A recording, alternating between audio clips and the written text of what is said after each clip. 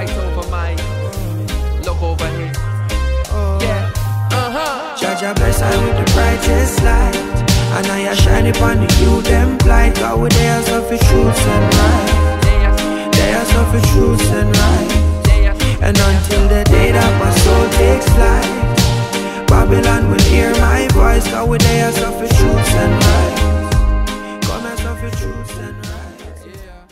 Welcome to another episode of Checkmate, a political podcast from Tenement Yard Media. You can follow us on Twitter at tenementyard_, and you can visit our website at www.tenementyardmedia.com. I'm the host for this episode. My name is Paige, and in this episode, we'll be speaking with Dr. Ishtar Gavaya, a researcher at Capri and the lead researcher on the report we're going to be discussing today.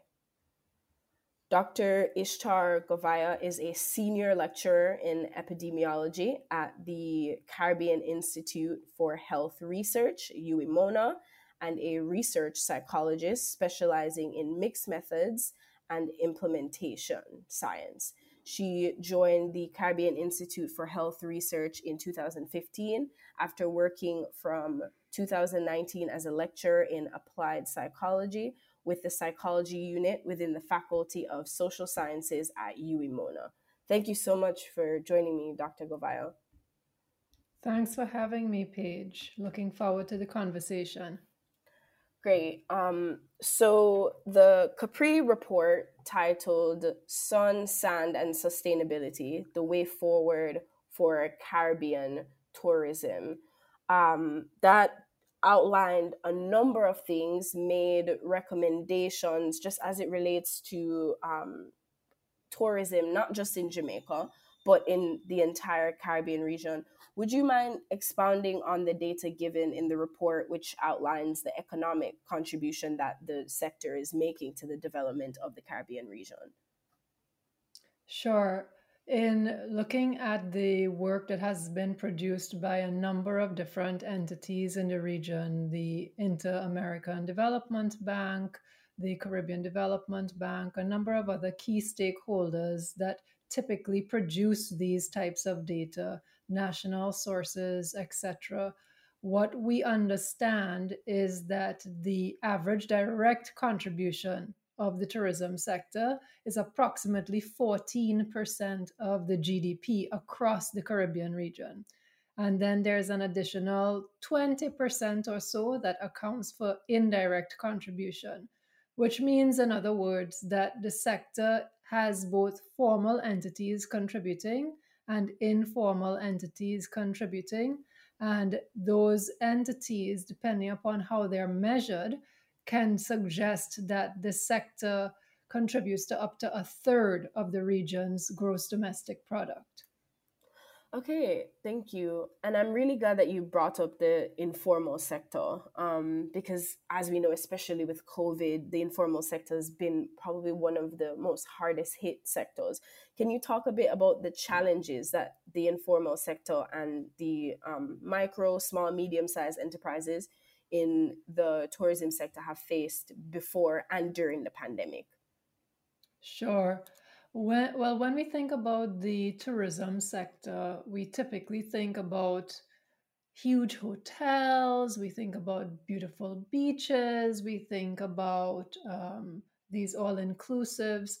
But in speaking to the various stakeholders that we engaged with, we got a very strong sense of the important role of the informal sector and the important role of micro, small, and medium enterprises. So micro, small, and medium enterprises, we could actually think of them in those two categories as well, that they're formal micro, small, and medium enterprises and they're informal MSMEs, which is what we refer to as micro, small, and medium enterprises. And the informal sector, within the tourism sector, the informal subsector of the MSMEs really struggle with a lot of issues related to representation. They are often not around the table when some of these dialogues are taking place that have acute relevance for for them and their role in the sector. And oftentimes the formal sector is what we see the most. Those players tend to have, figuratively and literally, a seat at the table. So when there are governments convening, when there are ministers and ministerial offices having discussions about priorities for the sector, when there are financing and funding agencies talking about what types of mechanisms to generate and to create, the formal sector, the formal MSMEs are often the ones that benefit most from those conversations and are often the ones that are represented the most in those conversations. Mm-hmm. So that has implications then, as you can imagine, for their needs and how their priorities are actually represented in these spaces.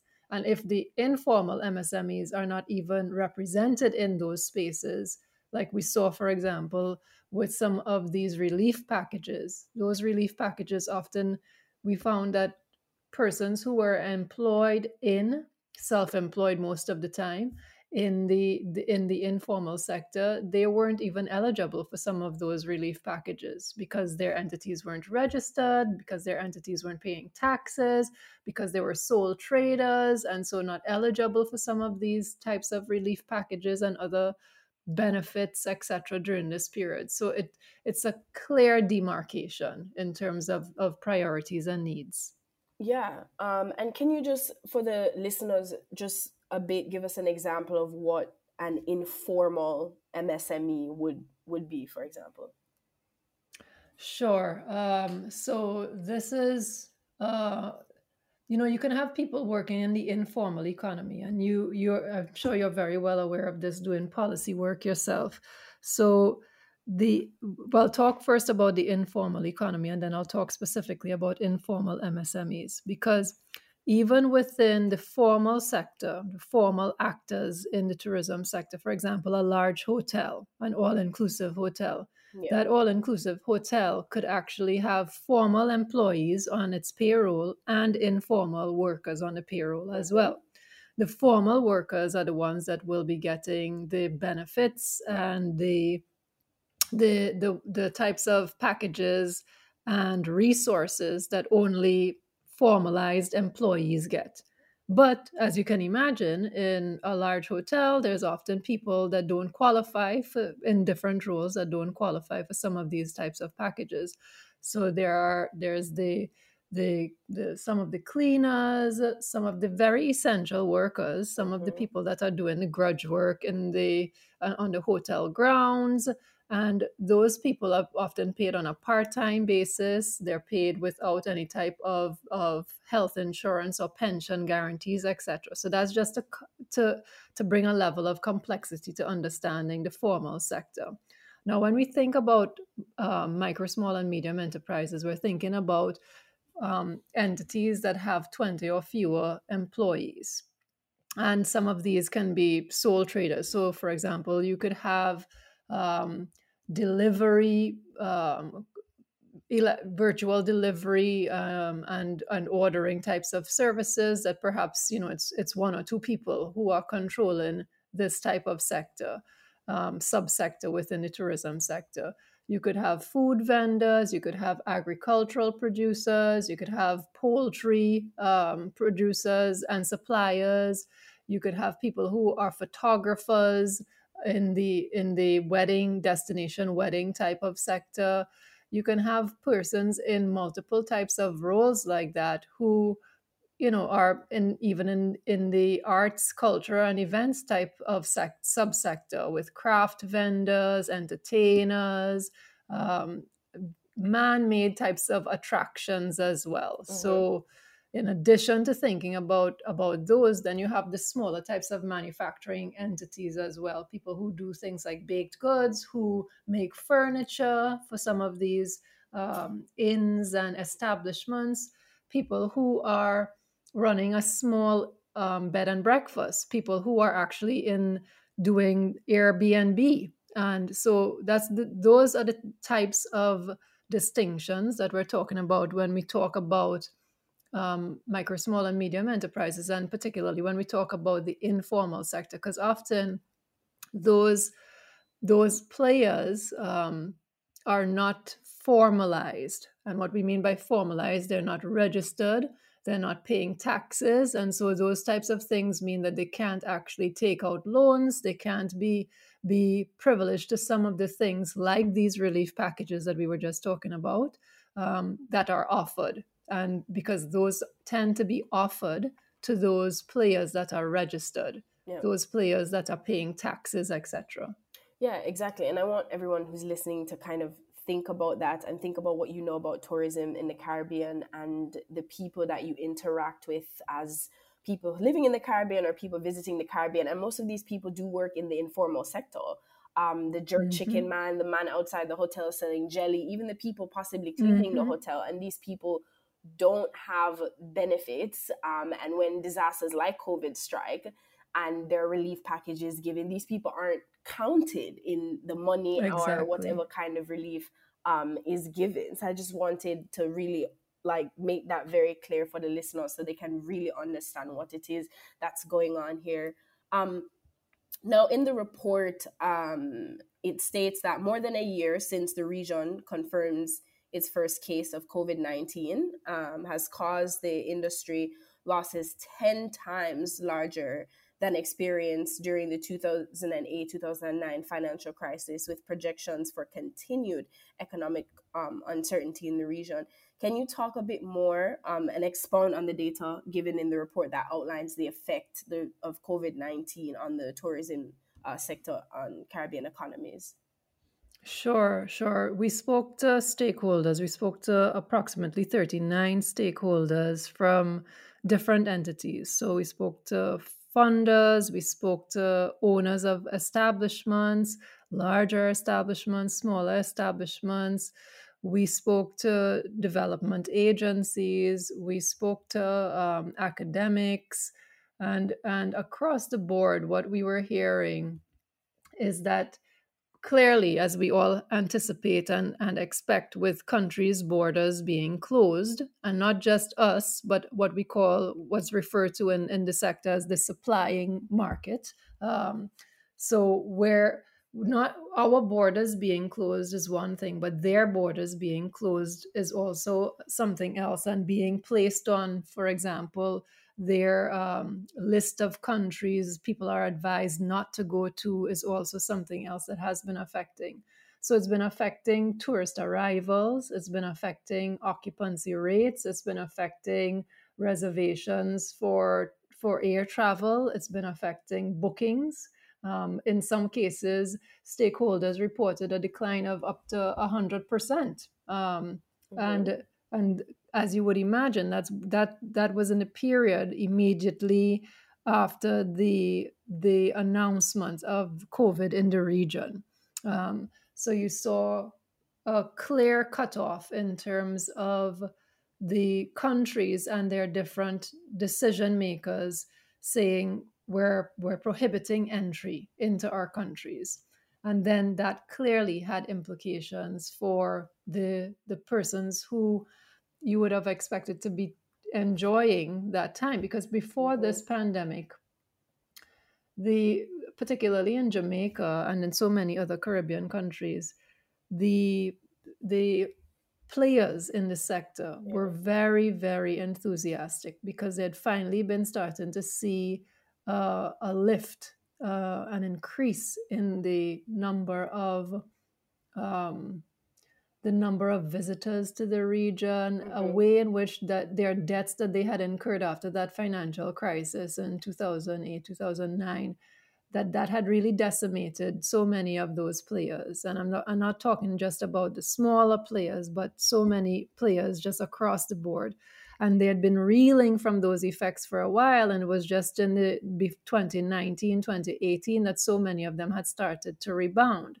So this pandemic and the hard stop, the complete closing of the sector really has affected and affected so acutely at the very beginning so many of these players. Thank you for that. Just to switch gears a bit, we're talking Mm-hmm. about the Caribbean, and the issue that we cannot ignore, of course, is climate change and the impact that that will have. Can you talk to me a bit about the tourism sector and environmental sustainability in the wake of climate change and what that could possibly look like for the region? Yeah, I mean, just think of the volcano, the volcanic eruption Yeah. in St. Vincent and the Grenadines the other day.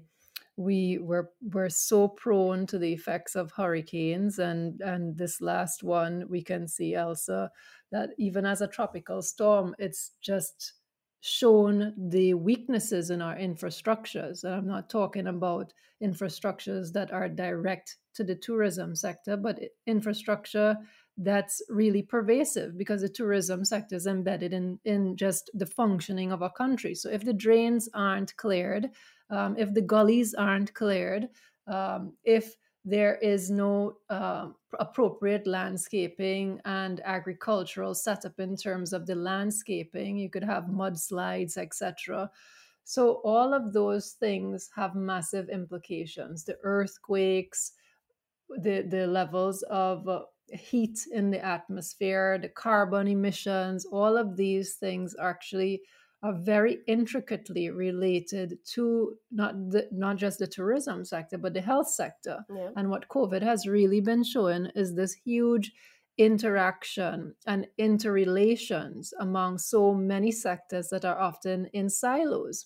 So when we think about climate, for example, we tend to have that very distant from thinking about the tourism sector. But when you think about climate also has impacts in different subsectors in the tourism sector. For example, in community types of settings and community types of tourism. It also ecotourism. You know, when you're thinking about mountains, when you're thinking about walking tours, Mm-hmm. those types of things actually rely on paying close attention to how your country is functioning in the context of the broader climate issues. Um, and the way in which the Caribbean is tackling environment and climate concerns, even in some places we saw so much strong and and rapid types of advances. So many of the players that we spoke to reported, for example, that they've been using solar panels, and Wow. especially in Barbados. And they talked as well about really modeling things like agrotourism, and things like yachting tourism as an alternative too. These are all possibilities that go hand in hand with thinking of climate, that go hand in hand with thinking of, for example, the best ways of taking care of your environment, for example, like with community based tourisms. What we also heard, thinking about climate, thinking about environment as well, is that the cruise ship sector really, it's such a contested subsector in the tourism sector, because often countries are really wrestling to show that they can bring in these cruise ships Mm-hmm. at their various ports. But then when you look at the return on that investment, you're questioning it, because they do such damage to not just the seas and the oceans, but what is it that is really bringing in? Because the people just jump off the cruise ship for Yeah. a short period of time, they don't really engage with the communities, and then they jump back onto the cruise ship. So instead of thinking more in terms of longer stays, the cruise ship is not just, in a sense, problematic for the environment and by extension climate, Yeah. but also problematic in terms of thinking about what is sustainable financially, what is sustainable in terms of making spaces for a more diversified tourism sector. Yeah, you're absolutely right. It seems like almost a no-brainer, if you will, because if someone's coming off on a cruise ship and they're stopping in Jamaica, maybe they buy a bag, maybe they buy a keychain, and then they're off again Mm-hmm. versus someone who's coming here to stay for even if it is 3 or 4 days, like their hotel and food and transportation, like Mm-hmm. it's just way more revenue and all around a better investment to be able to get revenue that way. Yeah, and if they stay even longer than that page, because we're thinking of longer stays, so there's a whole body of work and a whole set of conversations happening around these what are referred to as digital nomads. But what some other persons are talking about as well are not just nomads which come and go, for the brief types of stays, and maybe the brief stays even 3 weeks, 4 weeks, but more thinking in terms of digital expats. So people who can come to different countries, especially in this case as we're talking about the Caribbean, come to these countries and actually spend time, and their spending time is linked to their spending money, to their investing, to their connecting with communities. And if we're able to diversify what we think of as tourism and the resources that are in place for that, and by resources, again, we need to be creative and we need to be innovative and realize that this doesn't mean just sticking to what is overtly tourism, but thinking, for example, how strong is our digital infrastructure island wide? Yeah. How strong are the legal and visa travel restrictions or requirements? Do we have things in place that would allow people to come and to stay with us for 2 months, for 3 months, for a year, for more time? So those types of innovations in terms of the broader societal functioning has implications for thinking about how people coming into our countries for longer periods of time could actually be very much facilitating of some of our growth and development goals as a country. Yeah, and I think that you're absolutely right. It requires a lot of creative thinking because it's not traditional tourism. There's quote like I really love that you put a name to it, digital expats. Myself being one of those people, I work for an American company online and I'm in Jamaica working. Big up Digicel because my internet is working and has been this entire time. I'm shocked, I tell you.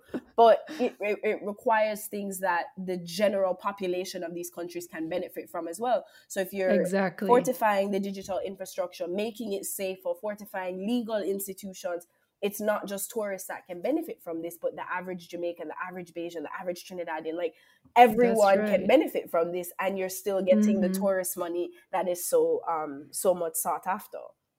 We have to take care of our own, and the outward facing is helpful, but we really need to focus on the strengthening of our inner selves as well. And by inner selves, I'm referring to our countries, because the sector is as strong as the country is and the countries are. And then that's also linked to thinking more about how, as a region, we can really present a united front in some ways. And this is not to take away from each country's unique product and draw, because what we've seen is that people will go to different Caribbean countries. Once they're in the region, they want to go and explore. If somebody comes to Jamaica, most of the times they want to go and to see other Caribbean countries. Yeah. They want to go and take a trip to St. Vincent and the Grenadines, or Dominica, or St. Lucia, or Barbados, or Trinidad, etc., or one of the ABC islands. They want to spend time throughout the region. So saying that we need to strengthen each country's infrastructure and resources is not saying that that country is just going to hold on to those longer term stay tourists.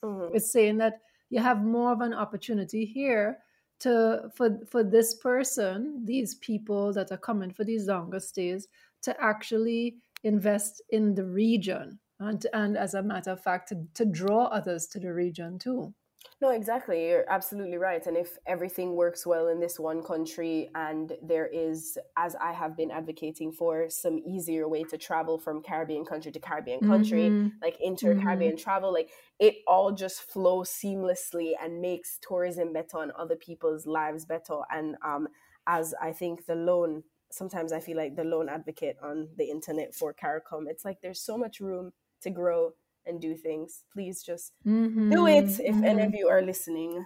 Um, Yeah, I think the thing is politics and the agendas that governments have, which I'm not saying are some surreptitious controversy oriented agenda, but it's just sometimes governments are making changes and plans and strategies that we are not privy to as the general public, and yeah, as gen pop, as we would say in the health sciences.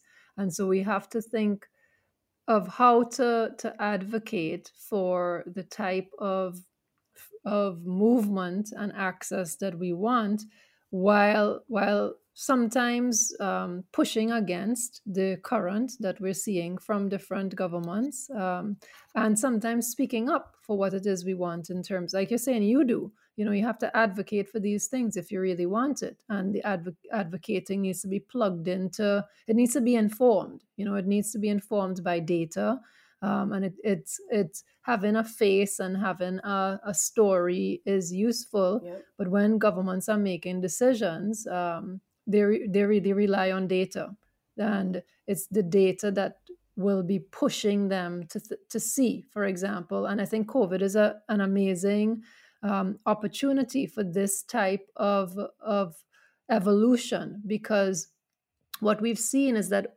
with the pandemic, the leaders in the region have been able to convene virtually and have been thinking more collectively about some of these yeah, issues. I mean, that the rapidity with which the national leaders were able to pull together this COVID task force and to execute some of the changes that needed to happen in terms of figuring out the online systems for when persons are coming into the region and trying to harmonize around that.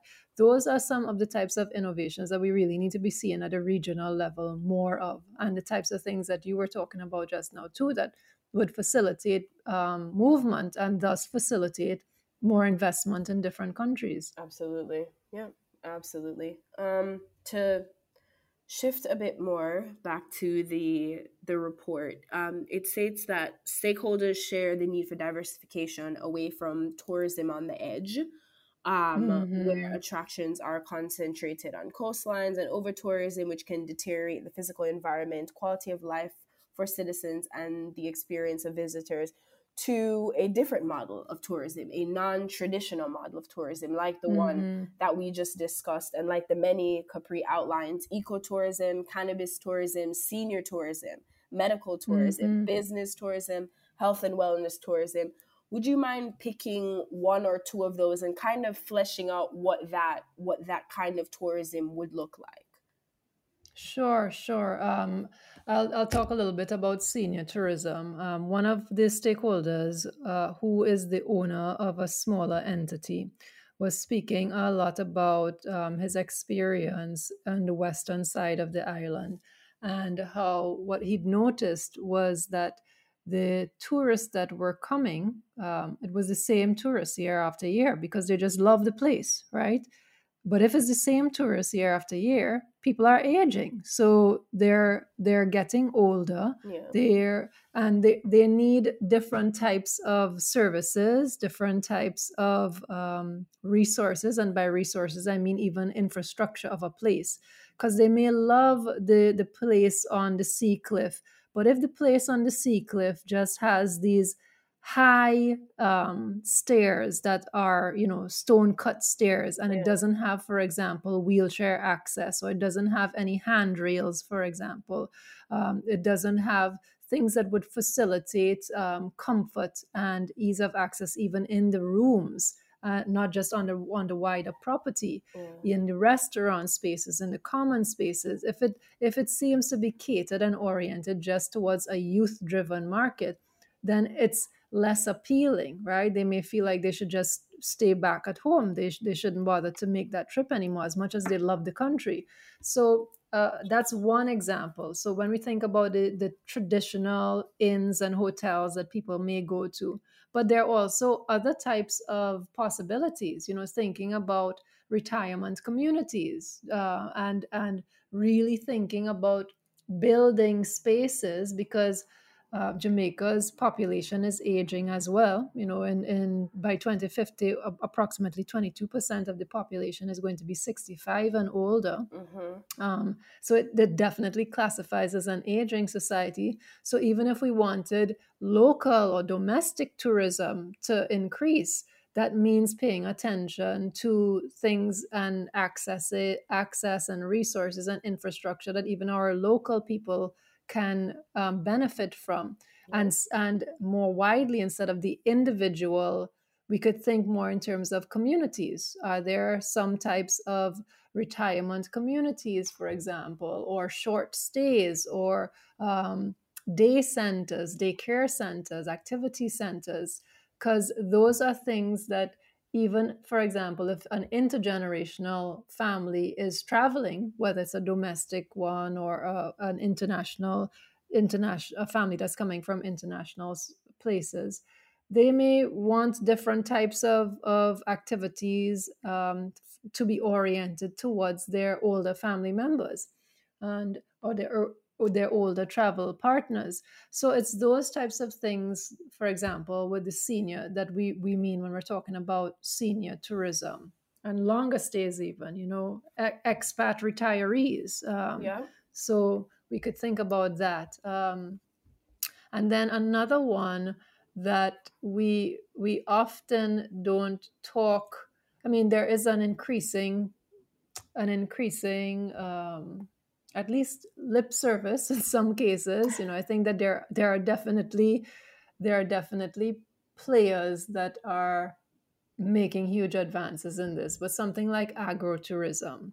So where people can come to a country and work in a voluntary capacity or in a paid capacity, and be building crops and producing produce and doing that type of work. But that requires that in an eco-resort type of setting, there is investment in that. And sometimes what that also requires in turn then is that the entities are able to access loans. But agrotourism, well, especially before the pandemic, was not a sexy type of tourism for these financing agencies, these funders, to invest in. One of the stakeholders with whom we spoke was saying that he went to a lending agency about investing in his agrotourism oriented business and product, and they said, no, we don't do that. That doesn't seem like it's going to be something that will be reaping a high return on investment. Wow. So that's an opportunity that's there, that is particularly when you think of the landscape and the huge agricultural potential of so many of the Caribbean countries. It's something that is possible, but it requires multi-sectoral, again, creative thinking, and thinking that is willing to embrace the risk as well. So even if they don't know about it, that at least they can start to expand their ideas of what is possible with a type of tourism like that. Yeah, absolutely. And I think that again, like the digital expats that we mentioned before, would improve things for everyone in the country, because now you're producing more, and farmers are getting their cut, and the people in the market are able to get in on it. So I think that it like you said, and I can't repeat this enough, it requires creative thinking, like forward future thinking. And I think that I'll say this personally, I think that the model for tourism in the Caribbean is extremely outdated, and we're moving so fast as a globe, and if the pandemic has highlighted anything, it's highlighted that. And I think that it's just, I'm absolutely okay with the Caribbean hanging on to tourism, but just move it forward like everything else. Yeah, we heard that too from so many of the stakeholders that we spoke with. That they also felt that we needed to, as we say in the report, to move away from this tourism on the coastline type of model and really be thinking more creatively. And some of the stakeholders that we spoke to actually said that they don't see tourism as it had been currently packaged to be something that would be as as helpful moving forward in the future. And really, we're thinking more again in terms of these longer term approaches if tourism is to really thrive in the region and to be sustainable. So educational tourism, for example, and we see this with some tertiary level institutions Yeah. as well. So yeah, it definitely, as you're saying, it requires the creativity, and it requires courage, I Yeah. think, is the truth. And it requires not just not that from those of us who are already convinced of that, but it requires the action and the vision and the leadership of the persons that are in the positions to make those decisions and to lead with change, because there's so many Caribbean wide agencies, country specific entities, and persons that are already convinced of this, right? And we just need to make sure that those voices filter and are in conversation with the ones that need a little bit more of a nudge in this direction. Absolutely. You're absolutely right. Um, just finally, I want you to expound on the many recommendations that Capri came to at the end of this report, and of particular interest for me as someone who studied CARICOM in school are the recommendations for CARICOM. So if you wouldn't mind expounding on all of those. Sure. Well, we really believe that CARICOM can play, and by we, let me say too, that this report would not have been possible were it not for the amazing insights, hard work, and creativity of the team that I work with. So I just really want to shout out to Rochelle Amour, Tiffany Palmer, Marissa Stubbs, Janelle Robinson, and Ezani Wanko, because those ladies are forces to be reckoned with, and we do such amazing work when we're working together. So a huge shout out to them. So when we were talking and thinking about CARICOM, and we were speaking to so many of the different stakeholders, CARICOM came up a lot. And CARICOM, in its role in terms of the Council for Finance and Planning, and also as an entity, a Caribbean-wide entity that stakeholders will listen to. Once they're making a statement on something. So, for example, one of the recommendations is about CARICOM's Council for Finance and Planning.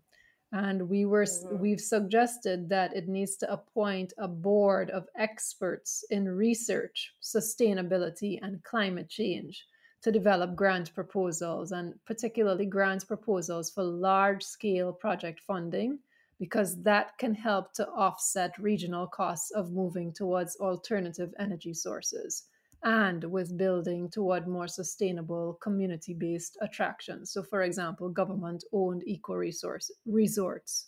And again, because of the role of CARICOM with different national leaders, different state leaders, CARICOM can play a huge role in moving towards this. It can be the entity through which the funds are applied for, through which the funds are gained.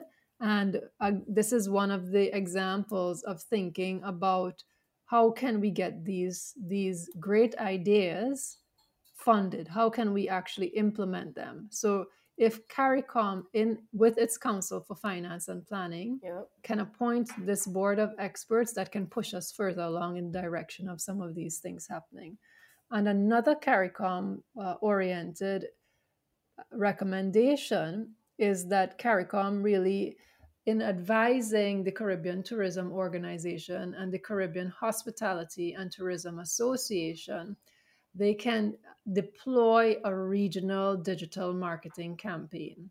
And this digital regional marketing campaign can do some of what we have been talking about. So it can highlight the individual islands and countries, their unique attractions, and that could help to actually target more diverse travelers. And CARICOM advising these to Caribbean-wide and Caribbean-oriented sector associations and agencies and players, CARICOM can actually help to facilitate using each country, each state's pooled resources for the planning, design, and rollout of this regional digital marketing campaign. And the final one related to CARICOM is that we should have CARICOM appointing a commission, particularly one that helps to develop a regional standardized travel form to collect data that are pertinent. And by data that are pertinent, we're speaking to health, travel, and security data. And these data have, before the pandemic, not been linked. But with the pandemic, we've seen the huge need for these data to be linked. And so if we are to take a regional type of approach to this, that would need to be, we would need to see the involvement of CARICOM representatives. And of course, those representatives would need to be informed by the relevant ministries. So the Ministry of Health, the Ministry of Tourism, the Ministry of National Security, because then that must interface with this, what so many of the stakeholders shared about this advanced passenger information system. And so that's a system that really focuses and collates information on travelers. And that information, as you can imagine, is interesting and of core concern for CARICOM's implementation agency for crime and security. Yep. So we really need to see CARICOM's involvement, not alone, but definitely informed by specific ministries within each of the countries to drive this type of a commission. No, thank you so much for that. I really appreciate you outlining those. As someone who believes deeply in regionalism, especially as it relates to the Caribbean, seeing those kinds of recommendations and just seeing regional thinking as it relates to tourism and other sectors is extremely, extremely amazing, because as we've seen with COVID-19, these larger countries that we used to depend on have their own issues internally, just with external factors, climate change, etc., and relying on each other and moving forward as a united Caribbean community really is the future for the Caribbean. Mm-hmm. Yep. And just outside of your CARICOM recommendations, the one recommendation I really wanted to get into was the pre-registration incubation period for MSMEs. Mm-hmm. If you could just talk a bit more about that, I'd really appreciate it. Yeah, so this recommendation came out of speaking to stakeholders, particularly the micro, small, and medium enterprises. So we spoke to sole traders, we spoke to MSMEs whose governance and functioning were partnerships. And what they wanted us to ensure was communicated is that they really need time where they are, a period of time where they're actually able to get up to speed. So what this recommendation speaks to is a period of a year where these new MSMEs can be absolved from business tax and where they're actually directed to local business development agencies. Mm-hmm. And this was key because What one of the concerns that some of the seasoned stakeholders communicated was that it can't be too long of an incubation period, because what can happen is that the entities could reformulate, to try to avoid, they could rename themselves, they could re-register, etc. So what we've suggested is something that is not going to be too lax, but it definitely should support the growth and the evolution of the MSMEs, where they are not feeling pressured. So they could be absolved from the business tax in terms of this pre-registration incubation period. But in that year, they are directed to local business development agencies, because these development agencies provide a lot of resources in terms of capacity strengthening. They help these MSMEs, whether it's a sole trader or a partnership, help them understand, what do you need, what does registering mean in terms of your business tax, how much tax are you supposed to pay, what other types of resources should you be plugged into, can we direct you to any of those resources, whether it's accountants that are doing pro bono work, whether it is legal entities that are doing pro bono work, etc. Can we help you get your finance management system in a way? And this is really important, because sometimes the particularly sole traders in the informal sector, they may not be very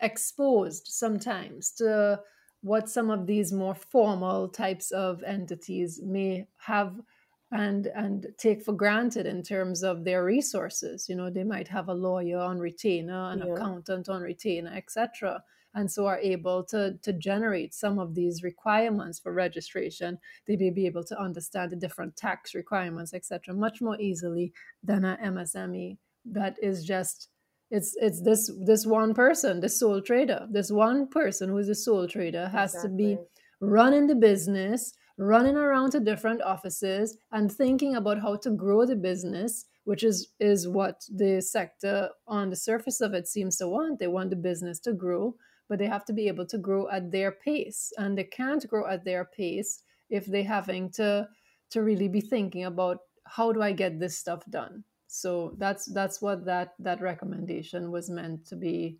addressing. No, yeah, and I think what that really is just supporting micro and small and medium businesses, because a lot of these requirements are geared and skewed towards larger businesses, and all that this would be is, we're going to support you until you get to the point where you can function like that, or even if you don't, to the point where you can get registered and pay your taxes and be up to date to be able to benefit from a lot of these things that the government has available. Exactly.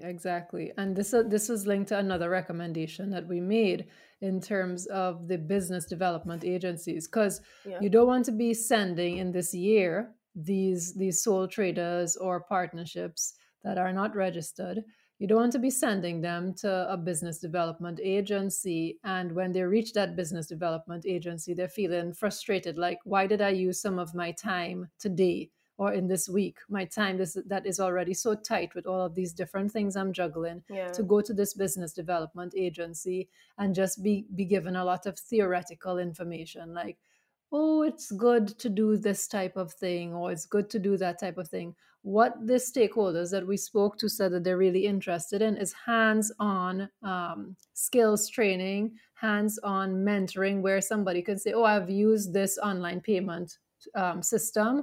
Here's how it worked for me. Here's how it didn't work for me. So the recommendation related to the national business agencies is that they need to undertake a needs assessment that targets these MSMEs that don't yet earn a profit with a staff of 20 or fewer persons. Because in doing a needs assessment, again, the importance of data, this is how they would really be able to understand, well, what are the needs of these MSMEs? And then when they've gotten that information and are able to understand the most commonly requested skills training, the most commonly requested capacity building tools, then they could plug in those sole traders or partnership MSMEs to volunteer mentors from the larger business community to help meet the support and training needs.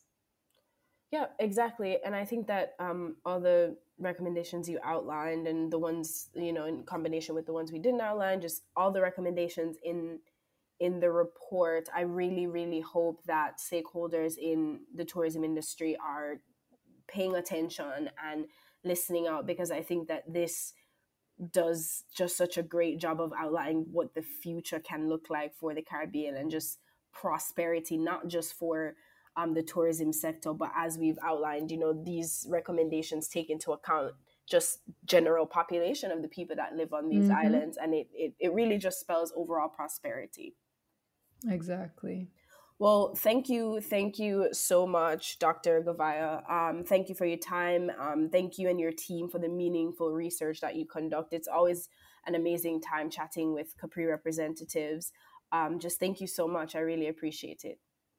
And thank you too, Paige. And I hope that you and the rest of Tenement Yard Media really keep up the excellent work that y'all are doing, because we need to make sure that all segments of the society are aware of these things, and Gen Zers are such an important and crucial sector. So the quality and the professionalism with which you all handle these types of engagements, and the realness with which you talk about these issues is really so commendable and such a great example and inspiration for all of us. So thanks so much. Thank you. I really appreciate that.